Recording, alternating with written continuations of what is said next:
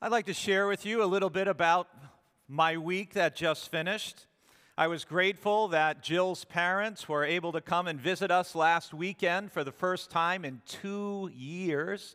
And we had the chance to take them around to some of their favorite places, i.e. restaurants, here on Cape Cod. And we had a lovely visit. And we also enjoyed having our friend and former BBC pastor Barbara Burrell came down this weekend and spent Friday night to Saturday with us. And that was nice, as we're taking turns with David and Christy Pranga in hosting Corbiny, Addison, and Grayson while their parents are on vacation. So we've been enjoying our time with them as well. I'm grateful for days that feel a little bit more like fall. I'm grateful I got to play baseball this week. I'm grateful for apples and cider and walks on the beaches and trails. But those weren't all my experiences of this last week.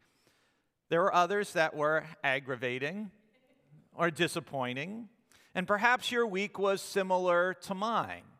A mix of these different circumstances, good and bad, joyful experiences and times of sadness, meaningful and poignant conversations, and other communication that was slightly less pleasant. The question for all of us in life, though, is what do we focus on? Where do we give our primary attention? And recently, also this week, while I was washing the dishes after dinner, which I always do, I kept putting dirty dishes on the right side of the sink so they get hit by the water as you're cleaning the other stuff, so those dishes become easier to wash. And I was just looking down at this one pot that was in there, and I watched how once it was filled with water, the water started pouring over the sides, and there was always more water coming out than the pot could hold. And I kept emptying the pot and putting it back and watching how it kept filling up. And because when you're a preacher, you're always thinking about preaching. It struck me that gratitude is like that for all of us. How God keeps giving us more blessings than we can contain. And the only way we make room for them is by giving thanks, by offering praise, by pouring out the love and the compassion, the resources, the blessings that God has given to us. We have to empty those things out of ourselves because God is pouring so much of that into us. So I have a question for you this morning as I start, and that is, on a scale of 1 to 10, how are you feeling today? 1 being, I have nothing in my life to be grateful for. And number 10 being, I am just overflowing with gratitude today for who God is and all God has done. So you got to answer that for yourself. But I want to tell you that having an attitude of gratitude is crucial to having a contented and a joyful life. Because gratitude helps us to see what is there rather than what isn't. Gratitude helps us to see what's there rather than what isn't. Last Sunday happened to be the 12th anniversary of my mother's death at the age of 73. And on the one hand, I look back with sadness at all that my mother has missed with our family over the last 12 years as our boys have grown up and everything else. Just as you may feel about people you have known and loved who are no longer with you. But I also choose to look back with gratitude at all the happy moments and memories that I have and all I learned from my mom and all that I want to remember of my mother and what she shared with me. And so much of life to me is really summed up in that. It's so much of how we respond and feel about life comes down to our perspective and how we see it. Some folks see their cup as half full. Some folks say, well, the cup's half empty. But some people are grateful they have a cup. And that's, I think, maybe the best way to be of all. Just like it's important to pray when you find it hardest to pray, it's important to be grateful when you find it hardest to be grateful. Like when you're grieving, or when you're in physical pain, or when you're facing a challenging diagnosis that has changed your life. And what we choose to look at, what we focus on, if we're grateful for the good things in our life, rather than focusing on the bad or depressing things, I guarantee you, if you look for them, you will find many, many things for which you can give thanks, and you can be overflowing with gratitude like that pot in the sink that can't contain all the water pouring into it. Today's scripture, as we're moving through the Bible, we're in 1 Chronicles now, and in chapter 29, it features the words of David that Jill began reading for us. And David, at this moment in his life, he is at least a 10 on the gratitude scale. He is at the high point, a pinnacle moment in his life. He survived so many battles, so many wars, so many enemies. He's come through hardships caused by his own sinfulness and selfishness. And now he's overflowing with gratitude for who God is and all God has done in his life. And the way he is expressing his gratitude is not only in his worship and in his praise, but by giving incredibly generously of all his resources for the building of the Lord's temple. And we pick up the scripture in verse 10 where David now offers this prayer. Then David blessed the Lord in the presence of all the assembly. David said, "Blessed are you, O Lord, the God of our ancestor Israel, forever and ever. Yours, O Lord, are the greatness, the power, the glory, the victory, and the majesty, for all that is in the heavens and on earth is yours. Yours is the kingdom, O Lord, and you are exalted as head above all. Riches and honor come from you. Come from you. And you rule over all. In your hand are power and might, and it is in your hand to make great and to give strength to all. And now, our God, we give thanks to you and praise your glorious name. But who am I? And what is my people that we should be able to make this free will offering? For all things come from you, and of your own have we given you. For we are aliens and transients before you, as were all our ancestors. Our days on the earth are like a shadow, and there is no hope. O Lord our God, all this abundance that we have provided for building you a house for your holy name comes from your hand and is all your own. I know, my God, that you search the heart and take pleasure in uprightness. In the uprightness of my heart, I have freely offered all these things. And now I have seen your people who are present here offering freely and joyously to you. O Lord, the God of Abraham, Isaac, and Israel, our ancestors, keep forever such purposes and thoughts in the hearts of your people and direct their hearts toward you. It's an overflowing prayer of praise and gratitude. David's life, like yours and mine, has been a mix of good and bad. He was in many battles. He risked his life many times. He's known the heights of success and power and the depths of deep personal sin that had life and death consequences for many other people. David, like you and like myself, has to choose where his focus will be. And you hear this tug in this prayer. Will he dwell on the fragile, brief nature of life and the reasons he has to despair? As he says in verse 15, our days on earth are like a shadow, and there is no hope. Or will his focus be on the greatness, the glory, the generosity of God who gives us the gift of life and so much else as well? In this chapter, David wants to ensure that a temple is going to be built, and so he gives freely and joyfully, sacrificially, with devotion, and encourages others to do the same, recognizing that everything we have belongs to God anyway, and it's all the Lord's. Well, what difference does it make when we live our life out of an attitude of gratitude, sharing our thankfulness, our praise, our joy with the world, bringing others in touch with the wonder of God's love for us in Christ and the amazing world that God has made for us? Well, a group of students, they were studying the 7 wonders of the world, and at the end of the lesson, the students were asked to list what they thought the 7 wonders of the world were. And students said things like the Great Wall of China, and the pyramids of Giza, and the Eiffel Tower, and other things that human beings have made. And the teacher noticed one student hadn't turned in her paper yet. And she asked if the girl was having trouble with her list. And she said, yes, a little. I couldn't quite make up my mind because there's so many. And the teacher said, well, tell us what you have and maybe we can help. And the girl hesitated, and then she said, I think the 7 wonders of the world are to touch, to taste, to see, to hear. And she hesitated again, and then she said, and then to run, to laugh, to love.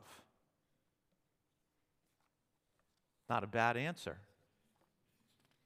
It's easy for us to look at the exploits of human beings and we refer to them as wonders, while we overlook all that God has created and made possible as merely ordinary. And you need to remind yourself, and I mean every single day, that there are miracles and wonders all around you. For those of us who are parents or grandparents or great-grandparents, you got to understand the example that we set is critically important. In the book, Celebrate Your Child, The Art of Happy Parenting, Richard Carlson encourages parents to demonstrate gratitude for the simple things in life. Show your child that you are a person who is truly grateful for the simple good things in life. A sunset, rain, insects. I know that's high on your list of things you're grateful for. Birds, children laughing, or a kind gesture. But here's the key. Appreciative people are happy. They see the beauty in life while others miss it. I think that's true. If you wish you were happier, if you wish you had more joy or contentment in your life, one of the things you can control is to start practicing and expressing gratitude for the simple, beautiful things in life every day. And keeping a gratitude journal and recording every evening 5 things you're grateful for from the day which is ending, I'm telling you, it can transform and change your life. As G.K. Chesterton noted, when it comes to life, the critical thing is whether you take things for granted or take them with gratitude. Do you take things for granted or do you take it with gratitude? Well, King David here was overflowing with gratitude because he chose the right attitude toward God and all his wealth. And his gift toward building the temple in modern dollars would have been huge. And he gave it freely and joyfully. A pastor described the importance of sharing David's belief that everything is God's. He said, when you and I acknowledge that God is the owner, then there is a peace and an enjoyment in life. If we think it belongs to us, then we spend much of our life rationalizing, arguing, hoarding, trying to hold on to what we think is ours. The great English preacher Charles Spurgeon said, it's not how much we have, but how much we enjoy that makes happiness. It's not how much we have, it's how much we enjoy that makes happiness. St. Augustine, in another way, said, God gives where he finds empty hands. A man whose hands are full of parcels can't receive a gift. Today we begin receiving the World Mission Offering. That supports the work of people like Amanda and John Good, who Joe and Shelby Greenmore worshiped with earlier today in Debrecen, Hungary. And I think we even have a brief hello from them. Hello, BBC. We're standing in front of St. Stephen's Basilica in busy Budapest, sending you greetings and love, hoping all is going well. Yeah, see, the way the world spins, it turns you sideways when you're in Europe, Eastern Europe. It's always moving. But our Gifts to the World mission offering support folks like John and Amanda Good, people like Madeline Flores Lopez, who Jill mentioned in her prayer, who has been a part of organizing and leading the many mission trips we've gone on down to Puerto Rico and to the Dominican Republic. We remember our friends Teddy and Didi Opranov in Sofia, Bulgaria, and the many brothers and sisters we've come to know in our more than 20-year association with Eastern Theological College in Jorhat in Assam in northeast India. And like David and God's people in his time seeking to raise funds to build a temple, I hope we can give freely and joyfully this month to the World Mission Offering so that we can raise funds to support our missionaries and our partners around the world who are helping to bring the Lord's presence and the gospel and practical help to people all over the globe. Pastor Rick Warren wrote, "When I get up in the morning, I sit on the side of my bed and I say, God, if I don't get anything else done today, I want to know you more and I want to love you better. God didn't put me on earth just to fulfill a to-do list. He's more interested in what I am than what I do. That's why we're called human beings and not human doings." And he said, in happy moments, praise God. Say these with me. In difficult moments, seek God. In quiet moments, worship God. In painful moments, trust God. In every moment, thank God. That's what it's like to be overflowing with gratitude. I like to think of gratitude this way. Don't just give thanks, live thanks. Don't just give thanks, live thanks. There was a faithful and grateful couple who were a part of Brewster Baptist Church back in the 1990s, and they moved to California shortly after we arrived. And their names were Robert and Elizabeth Cahill. They loved the Lord, they loved this church, and even after they moved to the West Coast, they continued to support our ministry financially for the rest of their lives. They both recently passed away in the last year or so, and we just received from their estate a gift of $150,000 because they wanted to help us continue to be a blessing to our community and to the world as we move into the future. And like David, I think they would say, "O Lord our God, all this abundance that we have provided for your holy name comes from your hand and is all your own." They are such wonderful stewards in their life and even in passing. But the truly great thing about gratitude, and this is really important to remember, is it doesn't matter how much or how little we may have of the world's wealth, because gratitude is like love. Gratitude's like love. It's not a limited commodity. And that's what makes gratitude different than an apple pie. An apple pie is finite. There's only so many slices, and then it's gone. Gratitude, like love, multiplies and grows the more you give it away, right? The more you love, the more love you have. And the more you choose to live with gratitude and thanks, the more grateful and thankful you become. And that's why A.W. Tozer declared, gratitude is an offering precious in the sight of God. That's not A.W. Tozer. Gratitude is an offering precious in the sight of God, and it is one that the poorest of us can make and not be poorer but richer for having made it. Isn't that true?